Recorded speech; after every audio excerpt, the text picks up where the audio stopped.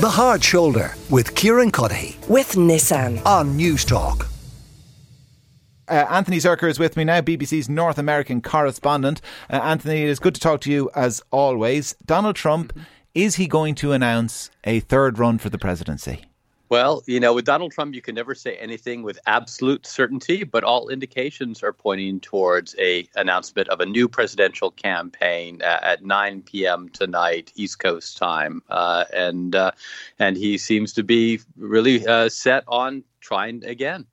So the early morning hours for us on this side of the Atlantic, I mean, this is not the context he imagined, the backdrop he imagined, he hoped for to be announcing this campaign. He hoped that his candidates would have led the Republican wave to take over the Senate and the House in the recent elections. On the back of that red wave becoming more of a red ripple, if even that, I mean, do we know what Donald Trump's closest advisors have been telling him? Has anyone been encouraging him not to make this announcement? According to news reports, a lot of people have been encouraging him not to do it now, particularly because there still is one Senate contest that has yet to be determined, the Georgia Senate election. Neither candidate, the Democrat or the Republican, reached 50%. So that's going to a runoff that will take place on December 6th. And his advisors, according to reports, have been telling him, don't announce now because of the Republican, someone that Donald Trump himself endorsed, loses that will further weaken Donald Trump's standing within the Republican Party. As you mentioned, he backed a lot of different candidates, particularly in prominent Senate races, and most of those candidates lost. So it would continue to undermine his standing and make it more difficult for him to rally all Republicans around a presidential campaign at this time. Have any high-profile Republicans, the likes of Mitch McConnell or others of that stature, come foursquare out against Donald Trump running again?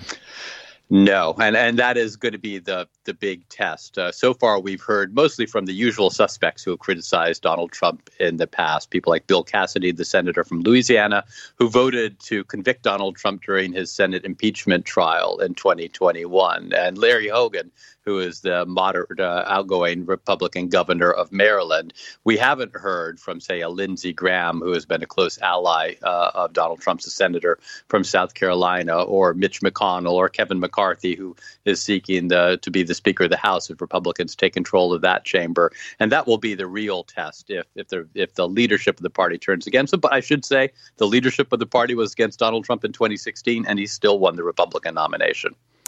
So he may have the support of some of those senior members of the party. We don't know, as you said, that's going to be the real test. He's unlikely to have unanimous support, though. Will he face a challenge within the party from Ron DeSantis?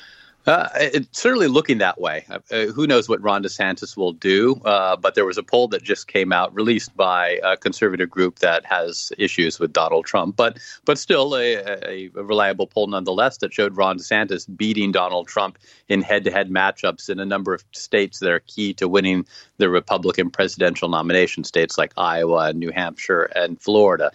So it does seem like there's support within the Republican Party for someone other than Donald Trump. I mean, it's a bit of an irony, though, that the more candidates who view Donald Trump as weak and decided to run for president against him, the more likely Donald Trump can win, because Donald Trump still, no matter what, has a core base of support at about 30 to 40% within the Republican Party.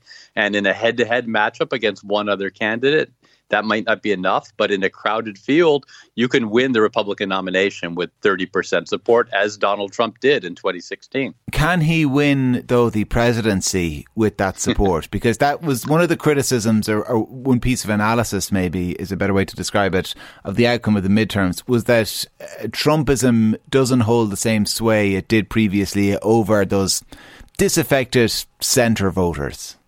Right. I think that definitely has been something that a lot of people have taken away from these midterm results, that candidates who are most closely affiliated to Donald Trump, in particular, most closely affiliated to his 2020 election denials, to questioning the strength of American democracy, they lost. People like Carrie Lake, who is a Republican running for the governorship of Arizona, who just was announced lost yesterday evening. Those candidates who most closely embody Trumpism are not supported by a majority of American voters.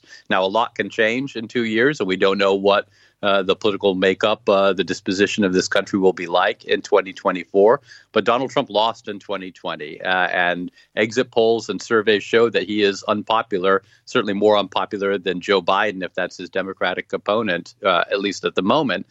So it will be an uphill climb for Donald Trump to be able to win over the moderate voters and maybe some Democratic voters it would take to win the presidency in 2024, at this point at least. Anthony, pleasure as always. Listen, thanks a million for joining us. Anthony Zurcher is the BBC North American correspondent. As he says, 9 p.m. Eastern time in the States, so the early hours of the morning for us. Donald Trump is going to be making that announcement. The Hard Shoulder with Kieran Cuddihy. With Nissan. Weekdays from 4 on News Talk.